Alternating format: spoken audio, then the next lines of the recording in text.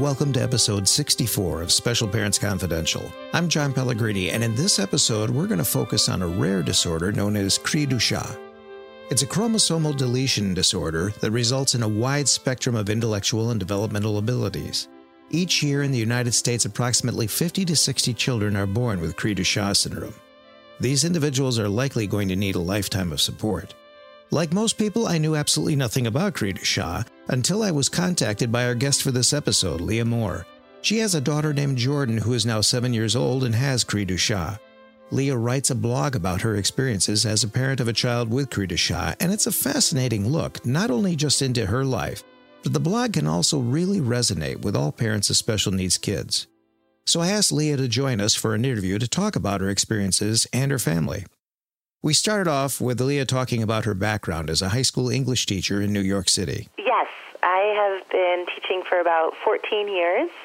I started in Manhattan and then moved to Westchester when my daughter was born, and I teach secondary theater and English. Ah, okay. So let's talk about your daughter, Jordan, and has a rare diagnosis of Cri-du-Chat. Can you tell us, or am I pronouncing that correctly first off? Yeah, it's actually pronounced Cri-du-Chat. It's Cri-du-Chat, okay, French, so no T. Okay. Yes. Can you explain to us what that is and how it affects her? Sure, yeah. It's also called 5p minus because it refers to the deletion of the fifth chromosome, and it's a spectrum disorder, so individuals who have it might range in their prognosis and their diagnosis, but it's usually characterized with delayed development, intellectual disabilities, and most of the individuals have hypotonia, very weak muscle tone, microcephaly, very small head size, and distinctive facial features. So they would typically struggle with language, and very typically characterized as very happy and outgoing individuals who love social interaction. So Jordan was diagnosed at 18 months, and we were told we should prepare ourselves for her never walking or talking. Oh, boy. Yeah. Wow. Yes. So she's now 7, and she does both with style and pizzazz, and it's incredible. It's just been an incredible, difficult, and rewarding and amazing journey. Wow, that's amazing. And I love the irony of some of your blog articles that you grew up loving words and wanting to express yourself in virtually every second of your waking hours. But how did you, now that you have a child who has a disorder that makes communication difficult, how did you cope with that sense of frustration and shock that you must have felt when you first got the diagnosis? Yeah, it really sort of hit the core of how I thought the world should communicate, or how I had learned to communicate. And I first, with the initial diagnosis, when she was such a baby, I was still just learning how to be a parent and sleep in addition to all of this information, and I really relied on my support system and learned how to, what I call, sort of fill my world. So I found the best doctors, I asked questions, I cried, I binge-watched a lot of television, Right. and I learned who I could support, and who didn't really need anything from me at that moment. They just, this amazing group of people that just said, we're here for you, emotionally, intellectually, medically, whatever it is we needed. I also was sent, I have a feeling many special needs parents are, the Welcome to Holland poem by Emily Kingsley, who I've just recently had the honor to get to know. She lives nearby. I'm not sure if you're familiar with the poem, but the idea that what you expect is going to happen is very different than what actually happens, and how it takes some time and you can get on board with that. And ultimately learned how to communicate, how to sign, and how it was okay to say when I wasn't okay, and to help everyone in my family to learn to do the same. Wow, no, I'm actually not familiar with that poem at all. I think, is it available online? I could put that up on the website. It is. You can just Google Welcome to Holland. Okay. And it is a stunning metaphor. She published it in the late 80s. She has a son with Down syndrome, and she actually worked for Sesame Street and put him on Sesame Street. Oh, no kidding. And she's an incredible woman and an advocate. And the poem is this beautiful metaphor. You think you're going to end up in Italy, and you end up in Holland. And Holland is just as lovely, but it's not where you initially thought you would be. Right. So I highly recommend it for all your listeners. All right, definitely. I'll have to look for that. Yeah, no, and then getting back to what you said before that, too, the fact that, when a crisis like this occurs, whether you want to call it a crisis or not, but when things go wrong, you quickly find out who you can actually count on and who you cannot. Yes, yes. And I was very lucky to know that the support system I had was really intact, and they were there, whether they lived across the country or they were my neighbors, and everyone was just learning. Jordan's diagnosis is so rare that we just had to learn where we fit in and how we connect. And, it's not perfect, but we are definitely in a better place than we were 7 years ago. Well, that's great. And, going with how rare the diagnosis is, was it difficult to find the right kinds of therapies for her? So we were very lucky to live in Westchester County, which provides tremendous resources, initially through early intervention and then through our school district. But we joined an organization through the 5P- organization and learned that a lot of families were receiving 2 to 3 hours a week, where Jordan was up to 30-plus hours a week. Wow. She was in a full-time job as a 2-year-old, OT, PT, speech, ABA therapy, play therapy, family training, dog therapy, feeding therapy, and we just pushed and encouraged her, and we were just so thirsty to learn and take in what we could take in, and our house was a revolving door of these therapists. Mm-hmm. And I really equate everything that she is capable of and can do because someone sat and directly taught it to her. Wow. And it is remarkable. So we did learn how and when to fight. We still are, but we were fortunate to have those services because of where we live. Right. Well, I was going to ask how much work does it take every day for her to make the gains she's had, but I think you've answered that a lot. It's a lot. It's a lot of work. It is a full-time job, and in addition to the full-time job my husband and I have, we come home to make sure her needs are met and managed, and there's a visual board of what she's going to do every day. And when we set her up for success, the days are successful. Right. Right. Now, is she, I wanted to ask, is she in kindergarten now, or is she in a different kind of setting? Yeah, so she's actually in first grade, and developmentally, well, age-wise, she should be in second grade, but we've kept her in first grade again because the school is a K-1 program, and she's in a self-contained class with one teacher and 3 aides and 8 other students. Oh, okay. So she does go to our neighborhood school, and we're working on integrating her more into the everyday, and the school is very supportive to have her. She just, I think, received an award in front of the entire school and bowed and clapped and came home just glowing about it. So she really is learning to become a part of the larger community. So she is in the neighborhood school. That's great. That's great. Now, you also have twin boys, younger brothers. I do. Yeah. And your stories of balancing each child's life, not just figuratively, but literally, really capture all the ups and downs of parenthood. What sort of responses do you get from your readers about that? Yes, so the people who are in this season of life with me echo the chaos that they also feel. A lot of, I've been there too. I feel like we're all sitting around with, like peanut butter in our hair and just trying to hide in the bathroom for a moment of solace. But I hear a lot of thank you for putting in words that it's okay to drown sometimes and that we're doing it together. I try to capture it with a sense of humor. So I hear a lot of people echo that. Here's this story that happened to me, and it's just creating this lovely, empathetic world where we can all share. And I do have some readers who don't have children or who have older children, and they always say, your hands must be very full, and remind me it's just a temporary season, and perhaps we will have less chaos, but it is a unifying source of of just craziness at this moment. Oh, yeah. Yeah, definitely.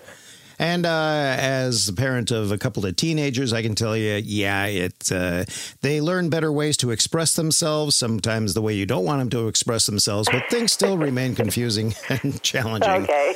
So sorry, but well, at least parenthood, right? Yeah. At least they're better at telling you. Yes. And boy, yes. do they tell you. Exactly. I am sure. Okay. Well, as writers or bloggers or even podcasters, we try to capture the essence of what's going on at any given time. Can you give us some examples of some stories that you're particularly proud of how they turned out?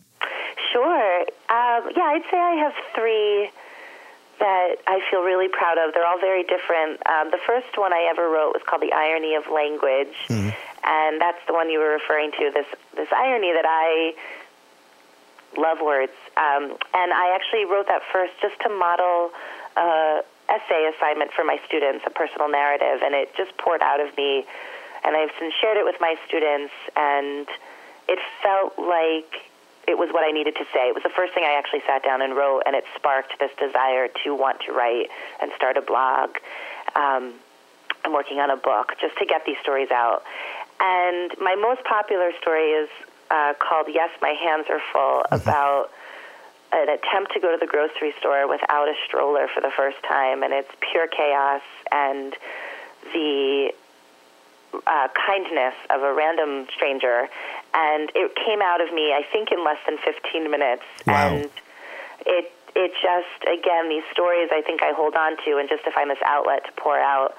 And then my hardest one is called Welcome to the World, Baby Girl, and I wrote it on her 5th birthday, about her first birthday, where everyone was downstairs, and she hadn't had a diagnosis yet, and I was upstairs crying in my closet and could not bring myself to come down. And even reflecting on that later and knowing I now have this child who does do all the things they said she couldn't do, I cried while writing it. And that one was on the website Scary Mommy, and has resonated with a lot of people that I think feel the same, that there's a fear and a guilt and all of the emotions that come with it. So I feel really proud of that one as well. Right. Well, it's funny because, when you're faced with a diagnosis when they're that young, thinking about the future can be really difficult. But, we often find our kids are surprising us with their own agendas. What is Jordan, how has Jordan's life, or how she's gone through, how's that changed your own ideas of what her future might become? Yeah, this is a really hard question for me, because I think, kind of like I was referencing that Welcome to Holland poem, we have this vision, whether it's college or marriage or independent living. I truthfully have no idea. And what I first thought is so different than what I think now. And, I sort of have this fantasy of living in a quaint town, and we run a bed and breakfast, and she's just so happy and meeting people. And I can't cook and don't clean well, so it would be a terrible job. But just the idea of being together and creating a space where I know she's in it, I do feel like is part of our journey. And I think having smaller siblings and knowing that she's a part of this larger community brings me a lot of comfort, that it's not all on just me and my husband to stay healthy and live till we're 150. But I've learned to take it in really small steps. So it was a goal that she could walk. Now she walks. And it's a goal that she could read, and now she has sight words. And maybe next is writing. And that the idea of future has just become a little bit shorter, and we take it all a little bit more simplicity and recognizing how amazing some of those smaller moments are, which I think I would have taken for granted before.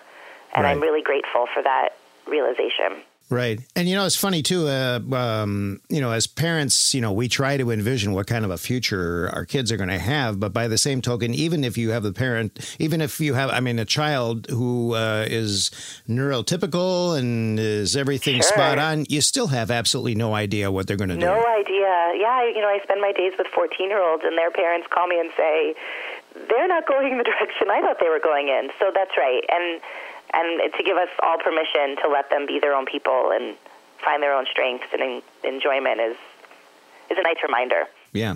Yeah, definitely.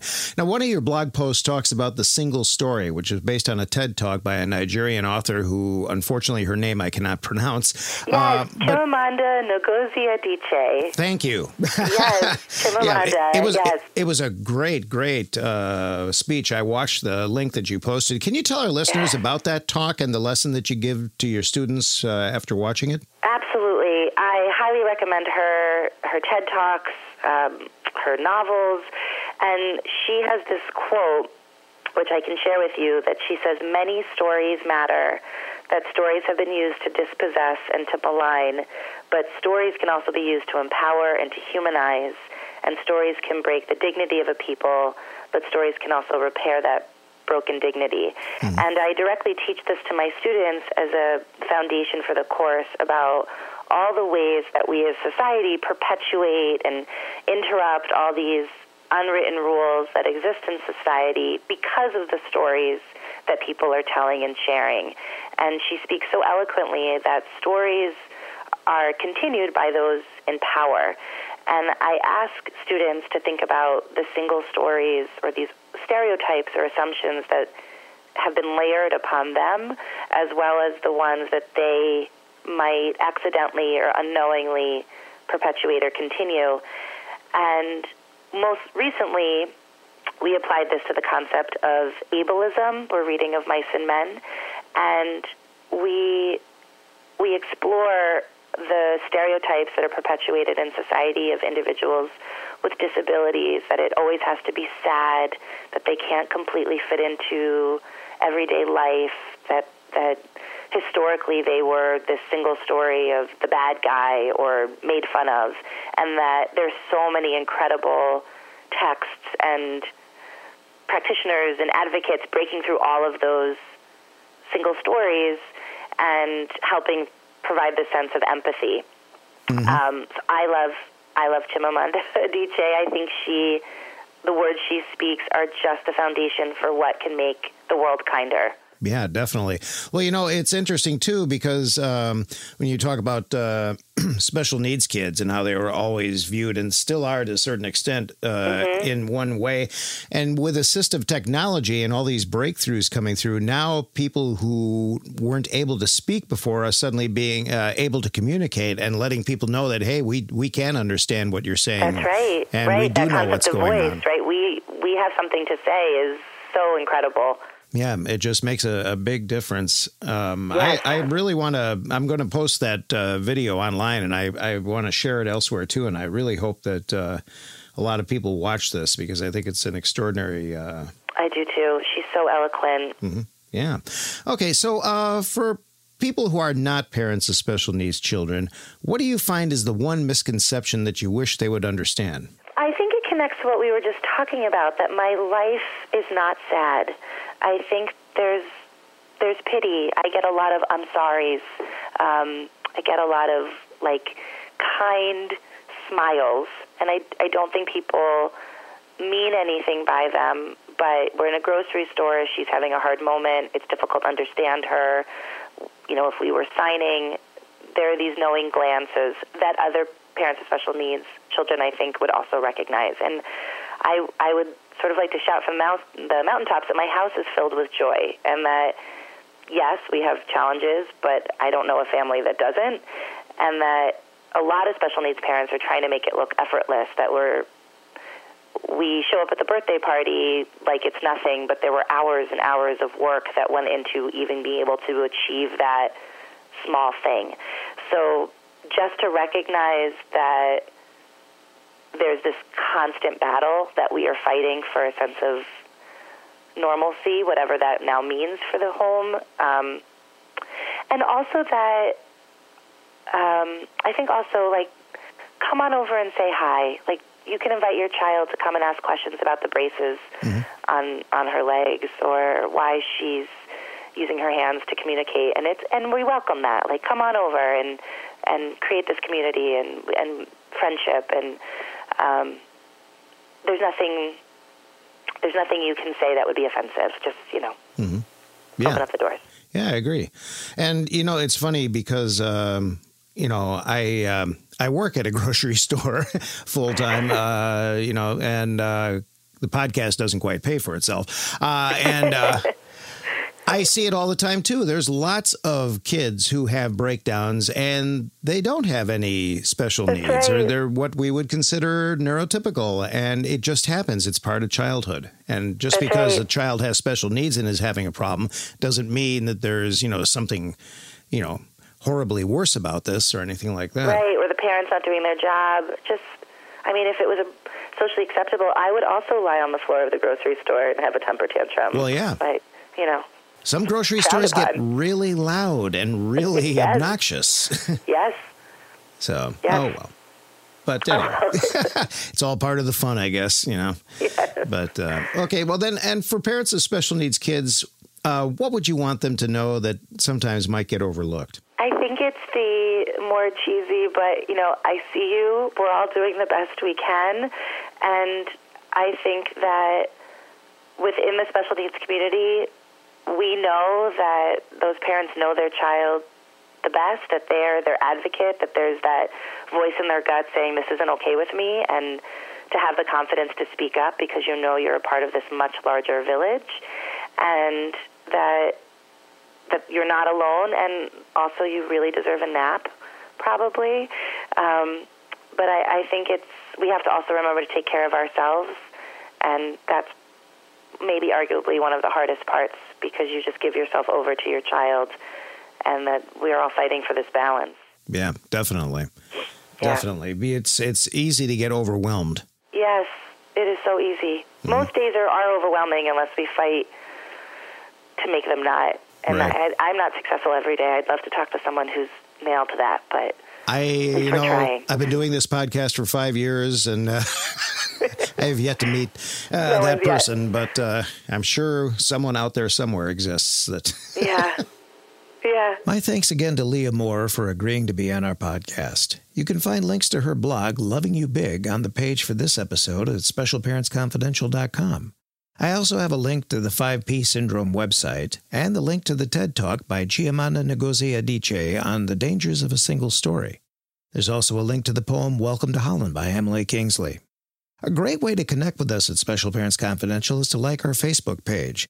You can comment on all of our episodes there and even correspond with me. There's a link to Special Parents Confidential on Facebook, on our website, as well as our other social media pages. And please help spread the word about us by sharing Special Parents Confidential with all your favorite social media posts. That's it for this episode of Special Parents Confidential. I'm John Pellegrini. Thanks for listening.